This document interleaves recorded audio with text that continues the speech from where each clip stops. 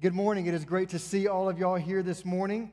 It's an exciting morning because we do have Luke Henry. Unfortunately, his family isn't able to be with us this morning, but excited to have Luke here. And of course, his first Sunday, he gets to start with doing the announcements. I'm glad he introduced himself so you didn't think Braden just got a different haircut or something. But we're excited to finally have them here and being in town.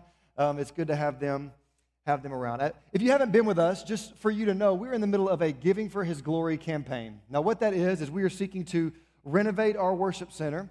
And we're asking our church to consider how the Lord might be calling them to give above and beyond towards renovating the worship center. We're doing asking people to give 3-year commitments or upfront gifts. This is all culminating with our celebration event that is this upcoming Sunday night. And as Luke said, please sign up for that if you have not yet so we can have accurate numbers.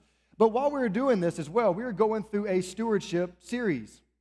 And we are in week 4 of our stewardship series. And in order for you to understand where we're at, we need to backtrack a little bit and let you know what we've talked about, because the goal is that each of these sermons builds on the last. So week 1, whenever we got together, we talked about how we are stewards of a gracious God. We talked about how God has the patent on everything because He created everything. He's the rightful owner. He's the gracious giver. He's the abundant provider. Everything is God's. And we saw how Jesus Himself is the one who says we either worship God with our money or we worship our money. Matthew 6 doesn't give us a third option. We either worship with our money or we worship with our money. But then the next week, we looked at 1 Chronicles 29, and we saw how David makes this startling claim to God that, God, we are just gracious that you allow us the opportunity to give because you're worthy of everything. All of it is yours. And we talked about how incredible it is that even giving itself is an act of grace. God could command and demand all of it if He wanted to, but He doesn't. He chooses to allow us to be stewards of His creation, which from that we were able to deduce that we either worship God with what He has blessed us with, or we worship what He has blessed us with. Then last week, whenever we came together, we began to ask the question, well, what happens whenever we don't honor God with our giving? What happens whenever we don't honor God with what He's blessed us with? And we looked at Haggai chapter 1, a sermon titled Priority Problems. And we saw that whenever we don't honor God with what He's blessed us with, the issue is our priorities are out of line. It's very easy for us, especially with the world that we're in, to pull back and focus on ourselves versus focusing on obedience to Christ. But God calls us to obey Him. So we walked through the question of, is giving to the Lord a priority of yours? And we explained how this matters so much because the way we spend our money is the greatest indicator of who and what we worship. And so the plan from this was actually to go to 2 Corinthians and look at examples of faithful giving. It's 2 Corinthians 8 this week and then 2 Corinthians 9 next week. But I had an unfortunate event happen with my grandfather. He passed away, and so I had to go back home this past week. And so between that and as I prayed about it, the Lord said, I'm not done with Haggai chapter 1 just yet. And so what I realized is last week as we walked through Haggai 1, I showed y'all the problems, the issues, God rebuking His people. But what we didn't look at was their response to God. And so this week we're going to be back in the book of Haggai looking at what happens when God's people respond to Him. Last week was what happens whenever we disobey. This week is what happens whenever we obey Christ. So if you would, turn with me to Haggai chapter 1. Again, it's in between Zephaniah and Zechariah. Obviously, I say that jokingly. It's an obscure book in the Old Testament. Go to the book of Matthew and go back 3 books, and you'll find the book of Haggai. And we'll be looking at Haggai chapter 1, verses 12 through 15, as we close out this first chapter of the book of Haggai. Now, before we jump in, because this is in the middle of the story, I'm going to give you a little bit more information than normal, just as by way of introduction, because you have to understand what we've walked through to understand what's coming. So just as a reminder, God has chosen His people from Abraham, and His chosen people are the Israelites. If you remember, the Israelites were God's people. They were in Egypt for 400 years. God brings His people out of Egypt into the land that He promised to them, called the Promised Land. And He says, as long as you obey me, you will flourish in this land. But the problem is they didn't obey Him. Even as God reached out to them through the prophets, they didn't obey Him. And so He tells them, I'm going to send you into exile. I'm going to remove you from the Promised Land and send you into exile into Babylon. And so they go to Babylon, but God tells them while they're in Babylon, I'm going to bring you back and restore Jerusalem, restore my land, bring you back to the Promised Land. And so we see that God's people are brought back. And as God's people come back, one of their first priorities is to rebuild the temple. And this is a big deal because the temple is literally where God's presence dwells among them. He tells them in Deuteronomy that my temple is where my presence will be. If you want to be in my presence, go to the temple. So they move back to the promised land and they begin to rebuild the temple. They get 2 years in, they build the whole foundation of the temple, they have a big celebration. Then after the celebration, people become discouraged because it's not as big as the old temple used to be. They become discouraged because people that were around them who were already living in the area were starting to oppress them and keep them and threaten them not to finish the work on the temple. So the building stopped. No temple, just a foundation. 16 years pass, and you enter the book of Haggai. 16 years pass, and they haven't laid a finger on the temple of God. But get this, they rebuild their homes, they rebuild their city, they rebuild everything, but the temple of God remains in ruins. Just simply a foundation. Remember I said Haggai, the book of Haggai is a lot like an alarm clock. Not a person in this room likes an alarm clock, but what an alarm clock does is it wakes us up to the reality. We need to get up and we need to get going. It wakes us up to be productive. And Haggai is like an alarm clock to God's people, waking them up to the issues that were around them that they obviously could not see for 16 years as they neglected the work of God. Just by way of summary, last week we looked at the first 11 verses and we saw that God sounded the alarm on 4 things for them. I'll have them for you on the screen. God sounded the alarm on their misplaced priorities. Remember, God says that you say it's not time to rebuild the temple, but it's odd. You live in your comfortable, adorned houses, and yet it's not time to rebuild my house. God says your priorities are off base. Then God sounded the alarm on their contentment problems. If you remember, it says that they ate, but they never were satisfied. They drank, but they weren't satisfied. They put on clothes, but they were never warm. Even what they looked for contentment, they could not find contentment or satisfaction in things. Third, God sounded the alarm on their futile efforts. Remember, whenever they saw the issues that were in front of them, they said, let's plant more crops, let's earn more wages. And God says, I'm the one who's bringing a drought amongst you. I'm the reason why. The second money comes in, it feels like it's coming into a bag with holes and it's going out the other end. It's because of me that this is happening to you, because of your misplaced priorities, which leads to the last point, is that God sounded the alarm on their greatest need.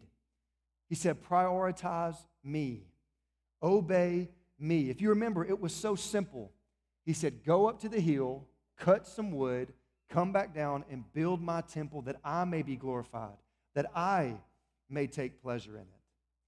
And that's where we ended last week. And this week we're going to look at how do they respond and what happens whenever God's people respond in obedience. Look with me again, Haggai chapter 1, verses 12 through 15. It says, then Zerubbabel, the son of Shealtiel, and Joshua, the son of Jehozadak, the high priest, with all the remnant of the people, obeyed the voice of the Lord their God and the words of Haggai the prophet, as the Lord their God had sent them, and the people feared the Lord. Then Haggai, the messenger of the Lord, spoke to the people with the Lord's message. I am with you, declares the Lord. And the Lord stirred up the spirit of Zerubbabel, the son of Shealtiel, governor of Judah, and the spirit of Joshua, the son of Jehozadak, the high priest, and the spirit of all the remnant of the people. And they came and worked on the house of the Lord of hosts, their God, on the 24th day of the month, in the 6th month, in the 2nd year of Darius the king. The title of the sermon this morning is Experiencing God. Experiencing God. And what I'm proposing, what I hope you will see from this text is this. When we obey the Lord and follow His will, we will uniquely experience Him because it is through obedience that He reveals Himself and works in us.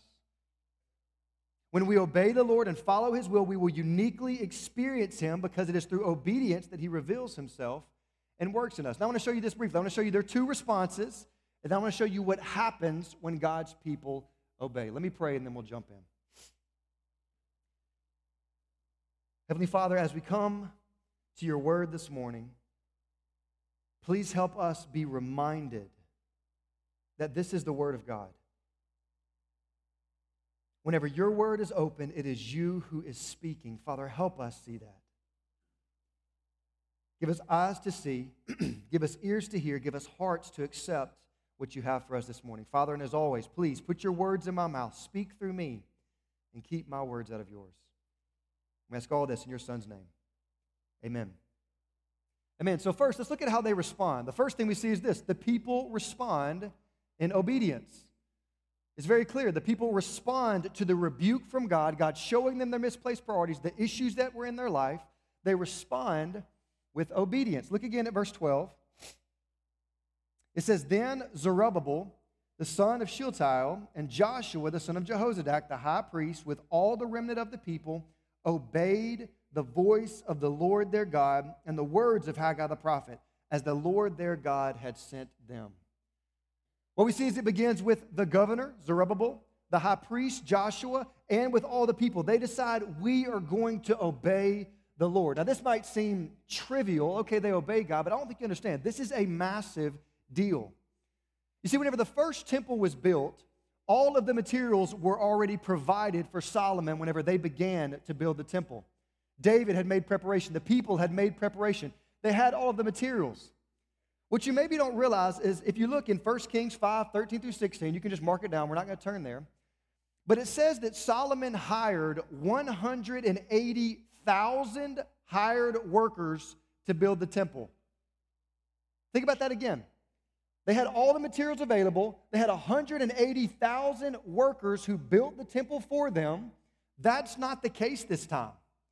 This is God's people who have their own families to take care of, who have their own ways that they make their money, saying, we are volunteering to do it. God has called us to do it. We will do it. With all the materials, 180,000 workers, it took God's people 7 years to build the previous temple. I want you to think about how long it took this group of people just to build the foundation. 2 years, just to build the foundation. What they're saying is, God, no matter what this costs us, no matter what this takes, we will obey you. Friends, what does God desire in your life? It's very, very simple. Obedience.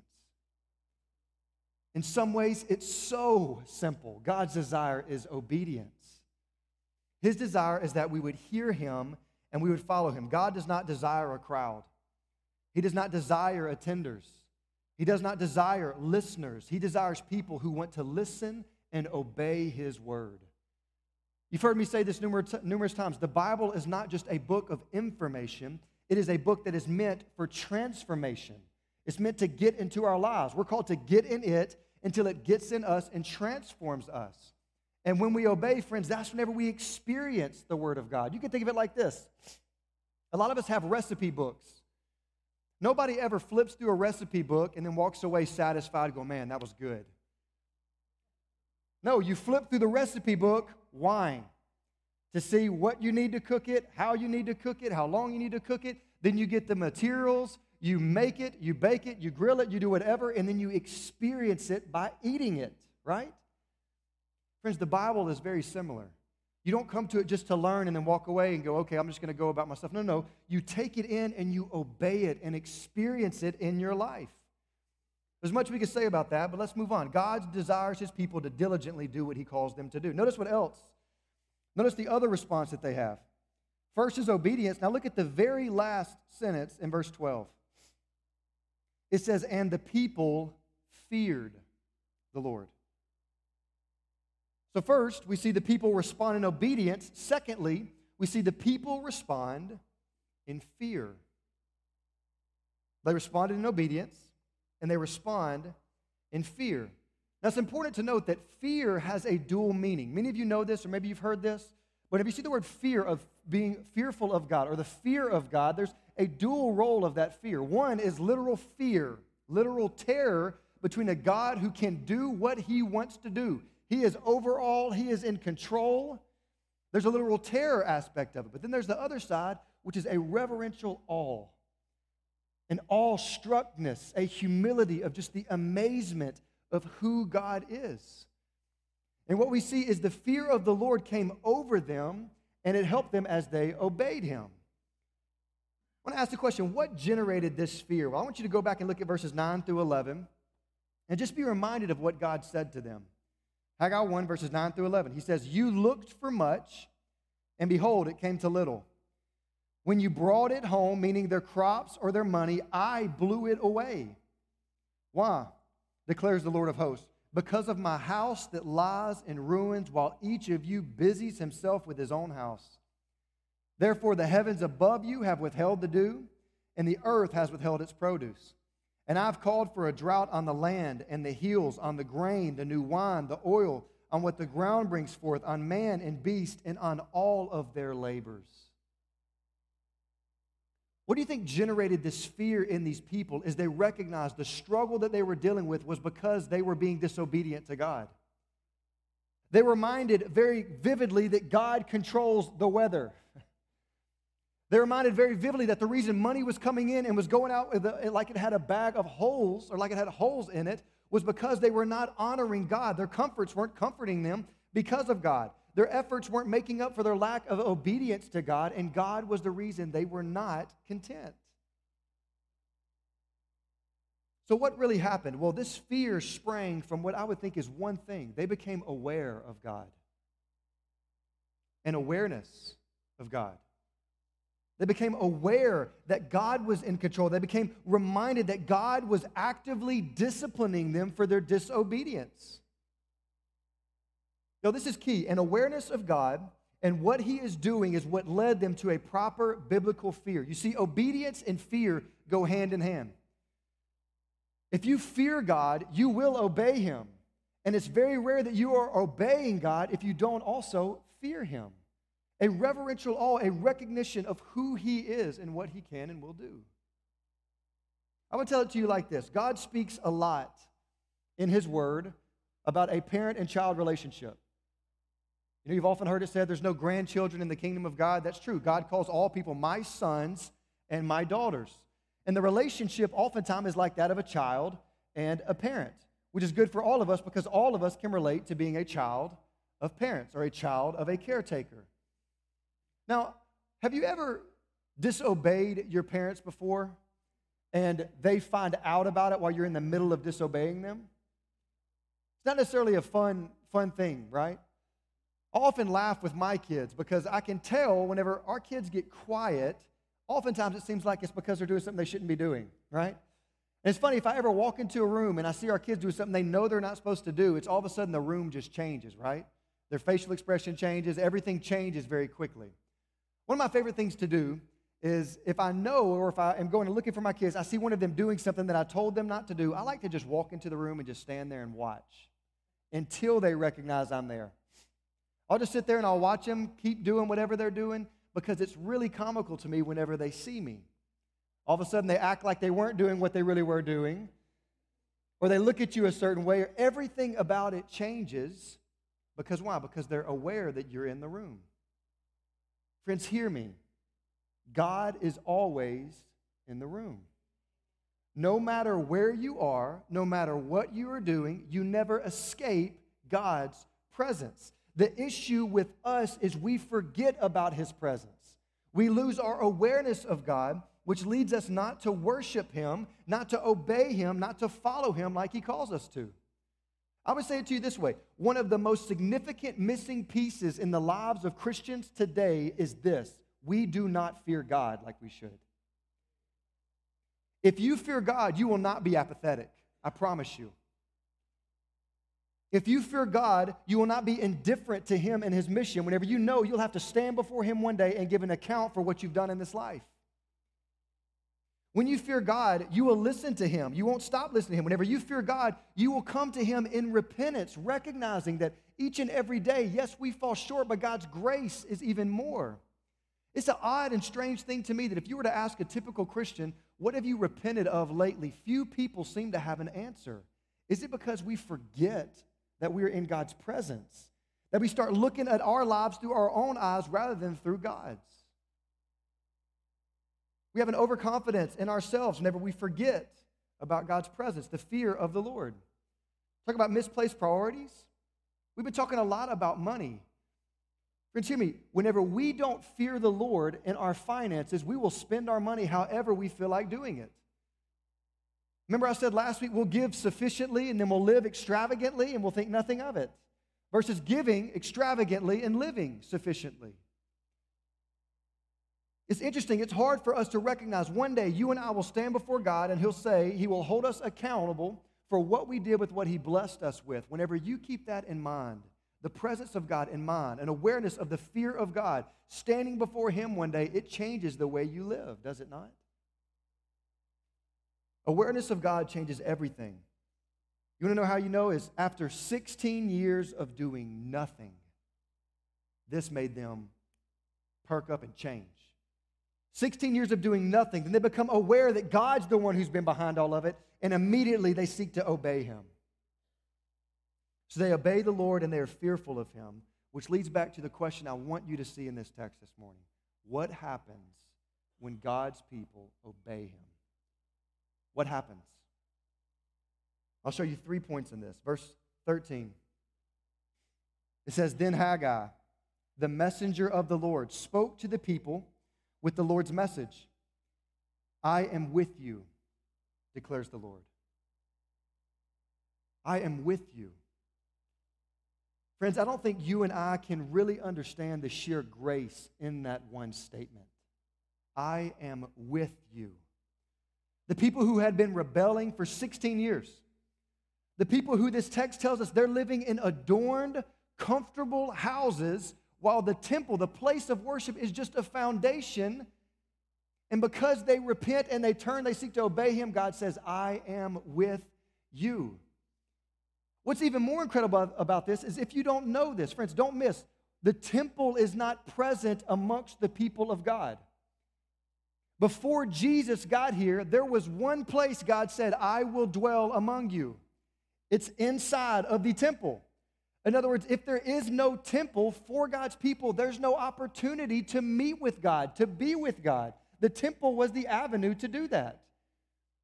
And yet God says, temple or no temple, I am not somebody who lives in a house like human beings.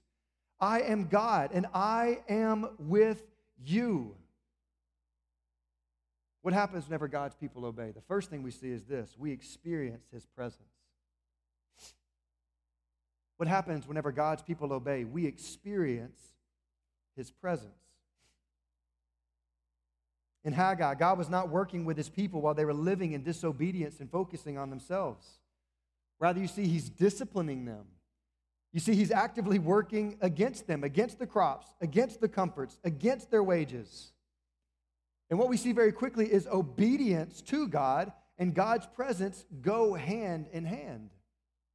In other words, we will experience God's presence whenever we actively seek him, but whenever we don't, we will not. Friends, this is a truth we see all throughout God's word. Old Testament, New Testament, Jeremiah 29:13. He says, Come, seek me, and you will find me when you seek me with your whole heart. I will be found by you. James 4:8, he says, Draw near to me, and you can bet on it. I will draw near to you. In other words, you must be actively seeking God to experience his presence in your life. Now, I understand some people will respond back, Merrick, God never leaves us or forsakes us. God is always with us. And I would tell you, you're absolutely right. God doesn't leave us or forsake us. He doesn't turn his back on us, but that doesn't mean we can't turn our back on him. That doesn't mean we stop feeling his presence because we aren't pursuing him.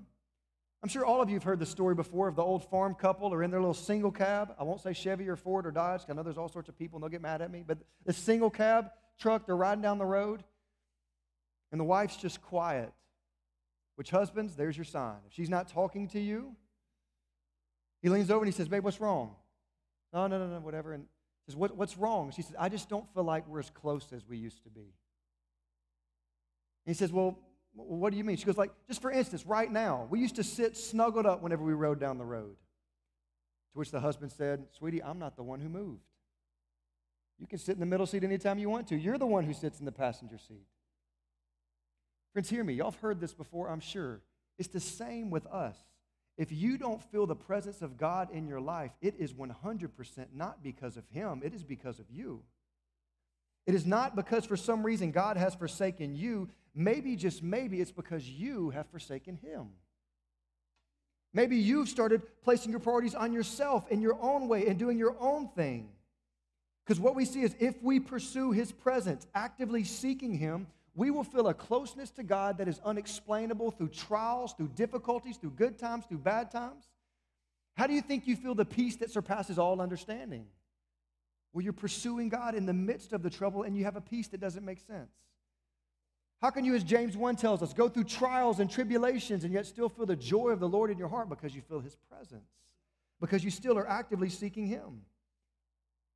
But the problem with the people here, and often with us, the Israelites assumed that God was with them just because they were the people of God.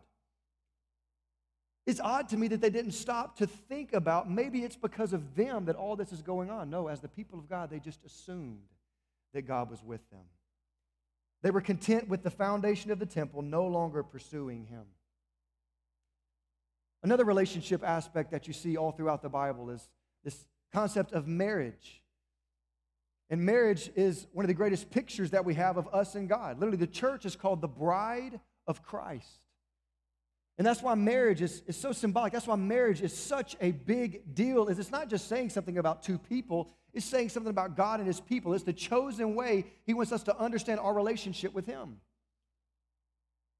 Now, I want you to think about it. It's oftentimes funny to see that there are different phases in people who date, and then people who get engaged, and then people who get married. You all know it, I all know it. The dating phase, you typically can tell whenever people are dating. You can tell whenever they're engaged. Just talk to them. That's all they want to talk about. It's engagement, the wedding, right? That thing. Oftentimes you can tell newlyweds. But then there are different phases that come after that, right? If you've been married, you know what I'm talking about. There are different phases where you have to fight for your relationship, right? It is highly possible to be married and yet to feel distant. It's highly possible to be married and somehow live as functional roommates rather than husband and wife. And what's odd sometimes is even the people that are in that can say, we know that we are one. We know that as the husband, I'm supposed to be laying down my life for my bride. In other words, I will stop at nothing to take care of and love her. And the bride knows I'm supposed to follow him as he follows Christ, respecting his leadership as the leader in the home because God is the one who made it that way. But for some reason, we can know these things while experientially we don't live them out, right? There are times where we as a married couple, the point I'm trying to make is that we are one, but very much so, we're not experiencing that right now. Hear me, the foundation may be clear. We are one, but the experience may be very, very different. Hear me what I'm trying to say. Friends, much like the people there, we can do the same things in our relationship with Christ. Just as the people of God walked by the foundation over and over and over again and were content with that, believers today can be content with the foundation of, I know that I'm saved, I know I have a relationship with Christ, and be content in that without pursuing Christ still. Friends, in a marriage, you must continue to pursue one another, right? In a relationship with God, you must do the same. You must continually pursue God in your life. And for some people, you can get into a spot where you know, I've repented, I've placed my faith in Christ, I'm a follower of His, but I'm just content with that. I'm not really living on purpose. I'm not really pursuing Him. Friends, hear me, these truths ring clear for us. You will not feel the presence of God in your life if you are not actively pursuing Him. If you don't maybe say, maybe the reason why I feel so distant from the Lord is because of me, because I am the one who has stopped actively pursuing Him. How does this relate in the Giving for His Glory campaign? Y'all, the reason that money is such a big deal, the reason money is talked about so much is because money, the way you spend your money, is the greatest indicator of what you hold on closest to your heart. That's not me saying that. That's God's Word saying that. You can't live for your money, live for the stuff, and live for God. You can't. You must choose one or the other. And for some of us, maybe the issue is because the way we spend our money, the way we utilize what God has blessed us with, maybe it's more of an indicator of what's going on in our heart. Hear me. If you are not honoring God with your time and your energy and your money, especially money because of how close it is to your heart, you will not feel close to Him. But whenever you do actively pursue Him, you will experience His presence in a way that's hard to even describe. So the question for you is, are you passionately pursuing the presence of the Lord in your life through worshipful obedience? Or are you just content with the foundation? I know I'm a Christian. Or are you pursuing Him? Are you removing any obstacles that would choke out His presence in your life? Last thing I'll say about this is this matters corporately as well. The Bible is not primarily a book for you. It's a book for us. It's primarily a book corporately. That's why the vast majority of it is written to a people, not just a person. Friends, for us as a body of believers, for us as a church, the way that we pursue Christ matters. If we want God's presence to be among us, we as the church must be about what God wants us to be about. we must actively be pursuing the presence of God. In other words, coming back to the fear of the Lord and acknowledging Him. Whenever we come to church, we should not come acting like this is just a routine thing we do week in and week out. There's a reason that every week we stop and we spend the majority of our service by walking through God's Word, because we must acknowledge that God has spoken to us. And the pinnacle of every service is whenever we stop and say, God, what do you want to say?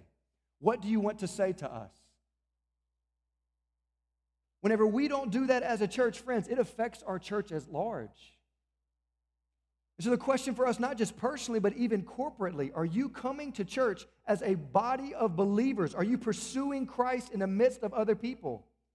Are you passionately pursuing the presence of the Lord as a follower of Christ in a local church? We must if we desire to experience God in our lives. So first we experience His presence. Notice what's next, verses 14 and 15. It says, and the Lord stirred up the spirit of Zerubbabel, the son of Shealtiel, governor of Judah, and the spirit of Joshua, the son of Jehozadak, the high priest, and the spirit of all the remnant of the people. And they came and worked on the house of the Lord of hosts their God, on the 24th day of the month, in the 6th month, in the 2nd year of Darius the king. And just as a reminder, this book began on the 1st day of the month. And we see on the 24th day of the month, they came and they worked. So what happened for 24 days? Well, as Baptists, we know they had committee meetings. They took votes. They had presentations, I'm sure. Actually, we have no idea what they did for 24 days. But we know in that span is whenever they talked, they discussed.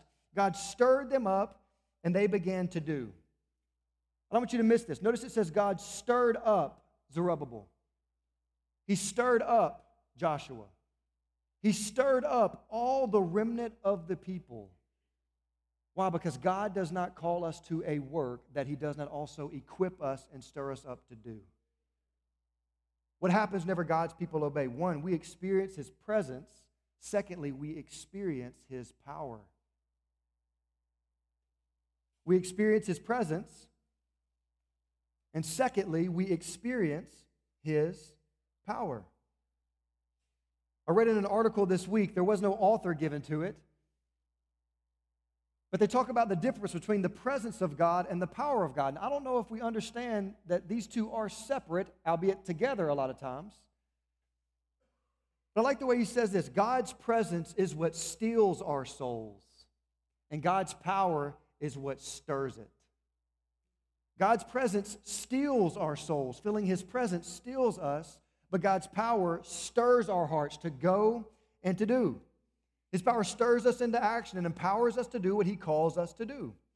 What you see is God called them to rise up, build the temple, go get the wood, and do it. And then God stirred up their hearts in order to do it. I want you to see here, though, again, that the Israelites, they thought that because they were the people of God, that He would bless them. What you notice is whenever they obeyed, God stirred up their heart. God equipped them. He empowered them to do. An issue that I think we have today is we often presume that just because we have the Spirit of God in us, that obviously God is working in us. Friends, that's just not true. Now hear me, because I want to be careful, but listen to what I'm saying. Just because you have the Spirit of God in you, it is not automatic that you will experience His effects. Just because you have God's Spirit dwelling in you, it's not automatic that God will work through you. Why do you think we have in Ephesians chapter 5, Paul telling a group of believers, be filled with the Spirit? Why would he call people to be filled with the Spirit if the Spirit was in them? Because there's a difference in the indwelling of the Spirit and the filling of the Spirit. Galatians chapter 5, he's telling people who are followers of Jesus, walk by the Spirit. Why would he tell them walk by the Spirit if the Spirit was in them? Because this is an active thing that they must do. We're called to yield to the Spirit's influence in our life. Also, we can do the opposite. We can grieve the Spirit in us. We can suppress the Spirit in us.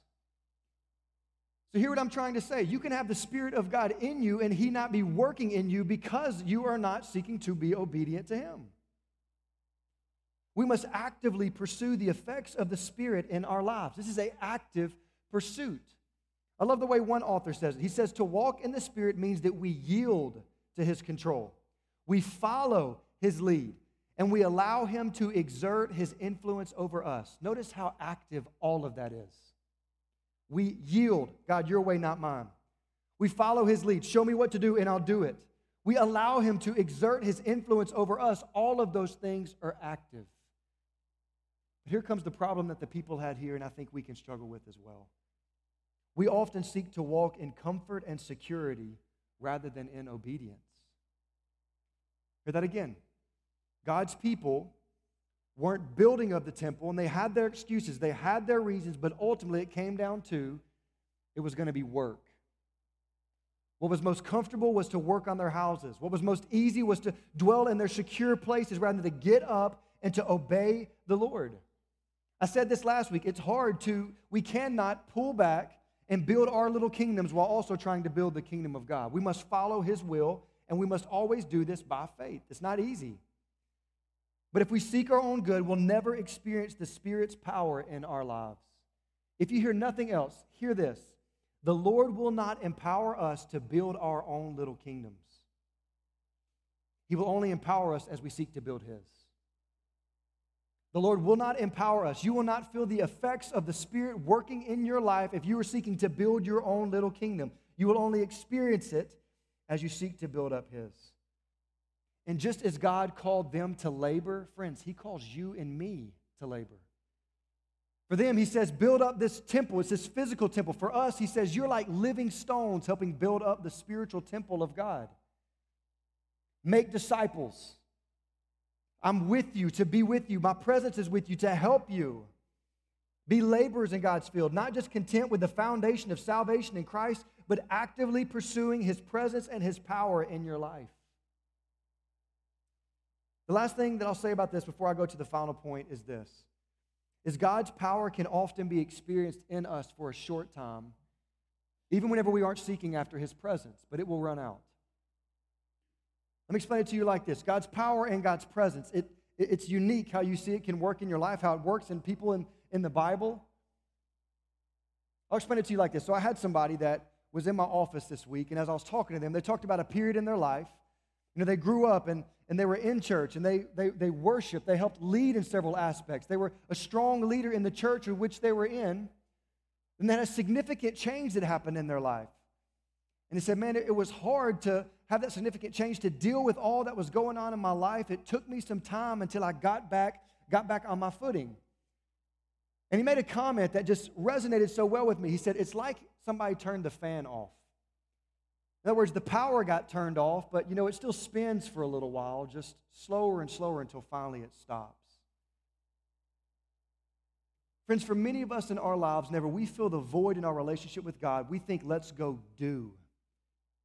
And hear me, you can do for a while, the fan can spin, but without staying connected to the presence of God, personally seeking him in devotion to him, in private worship to him, eventually the fan will stop.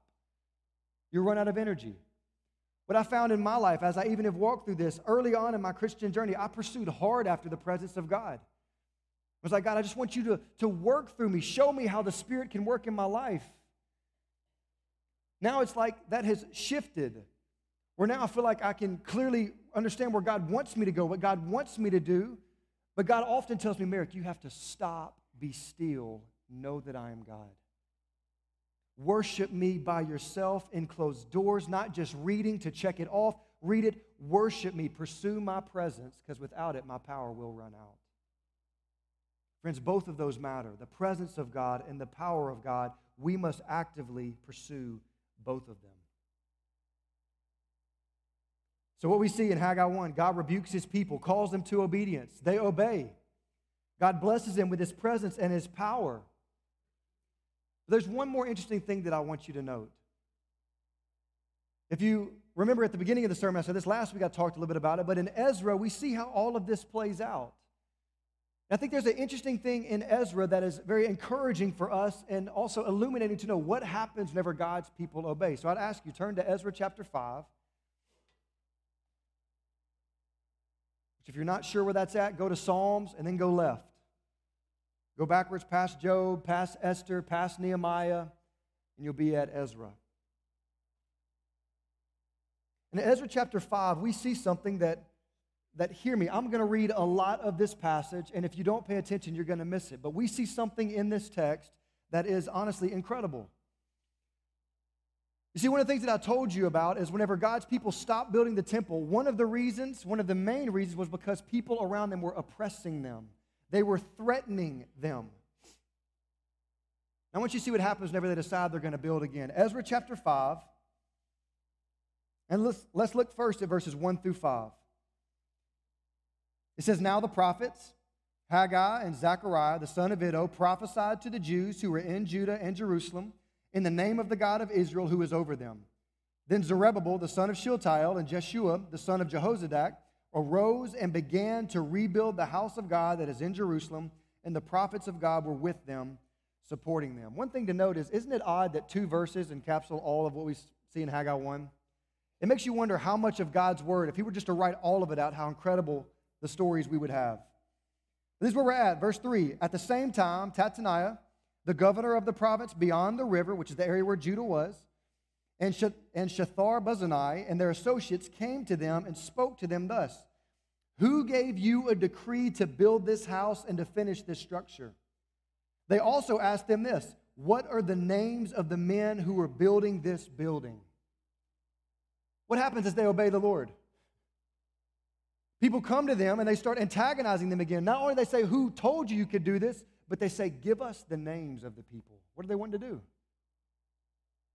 But look at verse 5. It says, "But the eye of their God was on the elders of the Jews, and they did not stop them until the report should reach Darius. And then an answer be returned by letter concerning it." Continue verses 6 and following. It says, "This is a copy of the letter that Tattaniah, the governor of the province beyond the river, and Shethar-bozenai and his associates, the governors who were in the province beyond the river, sent to Darius the king. They sent him a report in which was written as follows: 'To Darius the king, all peace. Be it known to the king that we went to the province of Judah, to the house of the great God. It is being built with huge stones and timber is laid in the walls. This work goes on diligently and prospers in their hands.' Then we asked those elders and spoke to them thus, 'Who gave you a decree to build this house and go finish this structure?' We also asked them their names for your information, that we might write down the names of their leaders. And this was their reply to us: 'We are the servants of the God of heaven and earth. And we are rebuilding the house that was built many years ago, which a great king of Israel built and finished. But because our fathers had angered the God of heaven, he gave them into the hand of Nebuchadnezzar, king of Babylon, the Chaldean, who destroyed this house and carried away the people to Babylonia. However, in the first year of Cyrus, king of Babylon, Cyrus the king made a decree that this house of God should be rebuilt.'" Now, first thing I want you to notice is, isn't it odd how people who were disobeying, how emboldened they are now in the Spirit to talk back to these people trying to make them stop? You see the boldness that the Spirit has brought about in them due to obedience as they walked in Him? But what they're basically saying is they're saying, "Hey, Cyrus is the one who said that we could do this." Now, that might not mean anything to you, but the whole reason that God's people were able to come back to the promised land is because a king named Cyrus took over Babylon, and he told God's people, "Go back to your place, go back to Jerusalem, and rebuild your city. Rebuild all of it." And so he is telling them, or the leaders of Israel are telling Tattenai, "We're doing this because Cyrus told us that we could do it." Now, it's been 19 years to be exact since that edict was made. Cyrus made this in 539 BC. He died in 529. There was another king in between him and Darius from 529 to 522 BC. There was another king, and then Darius became king in 522. And this is multiple years after that. So what Tattenai is trying to say is, go back in the archives and find if Cyrus actually said this. See if what they're saying is true. Well, so King Darius actually sends people. They go back, they look, and they find exactly what the Israelites said. Now, I want you to see the point that I'm trying to make. Look at chapter 6, verses 6 and 7. This is King Darius writing back to Tattenai. King Darius says, "Now, therefore, Tattenai, governor of the province beyond the river, Shethar-bozenai, and your associates, the governors who are in the province beyond the river, keep away. Let the work on this house of God alone, let the governor of the Jews and the elders of the Jews rebuild this house of God on its site."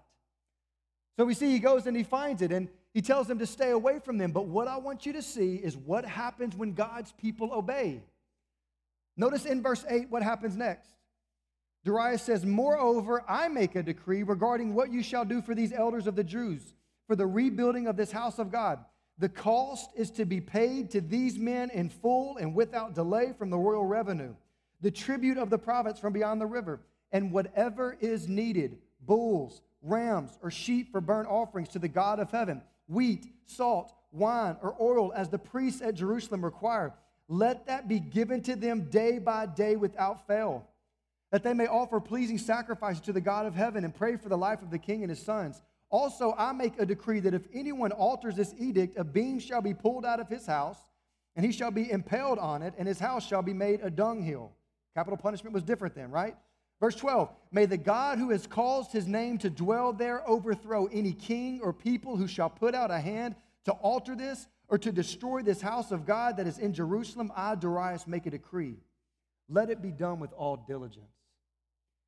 Friends, do you see what happens when God's people obey? Not only does he say, leave them alone, he says, whatever they need, give it to them. Notice the stuff that he's providing. If you go back to Haggai 1, it's some of the things that God has put a famine on. Now God is replenishing. Not only are they rebuilding the temple, but whatever they need, it is given to them. They can ask whatever they want from Tattenai, and he must give it to them. What's the point I'm trying to make? Is whenever God's people obey, he gives them his presence, he gives them his power, but you finally get to experience his provision in your life. Whenever you step out in faith and say, God, I will obey you, whatever that is, you will experience provision, and you'll have a story like this that you won't even be able to understand. Friends, God is a God of his word. He does not make promises that he does not back up. And as we talked about this last week, God says, honor me with your money. Put this in any other area. Honor me with your time. Honor me with your energy, and see if I don't provide for you. Now, I'm sure this was not at all in the way they thought it would happen, but it was probably better. God makes even their enemies be at peace with them. Friends, don't you want to experience things like this in your life? You can. The same God of Ezra 5 is the same God today. I love the way one professor, Jim Shaddix, puts it this way. He says, look at this text and see what happens whenever God's people say, Lord, count me in. The question is simply this: is that your heart's posture? Can you say, Lord, count me in? Whatever that means, I will do it. Will you trust God? Will you follow his will? Will you trust him to provide for you in ways you don't even expect? Will you honor him? Friends, specifically as we come to the final weeks of this Giving for His Glory campaign, the goal is not to build a worship center. The goal is not to build more buildings. The goal is not to do it. The goal is to honor God with our possessions, to make him a priority. He tells us that if we do that, he will provide for us. He will show himself to us. The question I'll leave you with is this: do you desire to experience God's presence, God's power, and God's provision in your life? If so, that will only occur as you obey him, walking in the fear of the Lord. Let's pray.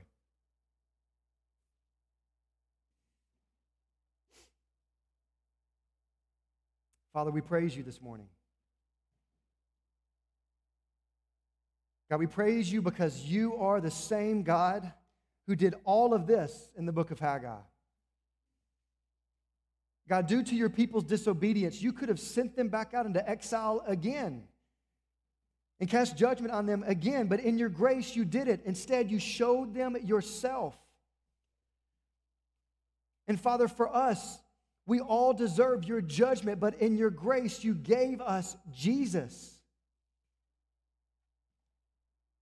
And Father, through a relationship with him, Lord, you allow us to know you, to experience your presence and power and provision in our lives. Father, the question is do we have faith in you? Are we walking in that? Do we trust you? Are we honoring you? Father, help us now as we move into a time of response. Lord, help us respond as you prompt our hearts to do so. We ask all this in your precious and your holy Son's name. Amen. As we get ready to stand and sing together, I want to just ask you a few questions for you to ponder. The first is this, do you have the foundation of Jesus Christ in your life? You can't build on a foundation that you don't have. See, for many of us, the emptiness in serving or the emptiness in other ways, that emptiness is there because we don't have the presence of God in our hearts. It's because we've never repented and placed our faith in Christ. That is the first part. Do you have the foundation of Jesus in your life? If not, will you repent and place your faith in Him this morning? But secondly, I'd ask you, if you say, Merrick, I know I have a relationship with Christ. He's the foundation of my heart. I would ask you, are you content with just having the foundation? Are you actively pursuing the presence of God in your life? Or are you just content with being a believer? Are you actively pursuing the effects of the Spirit in your life? Or are you just content? Are you doing one while neglecting the other? Sometimes we may be good at pursuing God's presence privately, but we're not obeying Him outwardly. Or vice versa, we may be seeking to obey Him and to serve Him outwardly, but our personal time with Him, there is none of it there. Are you actively pursuing His presence and His power in your life? Which leads to the last question. Are you being an obedient laborer for the kingdom of God? Do you recognize that you are a part of making disciples, that you are a part of God's desire to bring His kingdom here to earth? Are you using your time, your energy, and your resources for that? Braden and I will be up here if you want to come respond this morning. Maybe you just want to stay seated during the song. But I want to challenge you, however you need to respond to the Lord this morning, please do so now.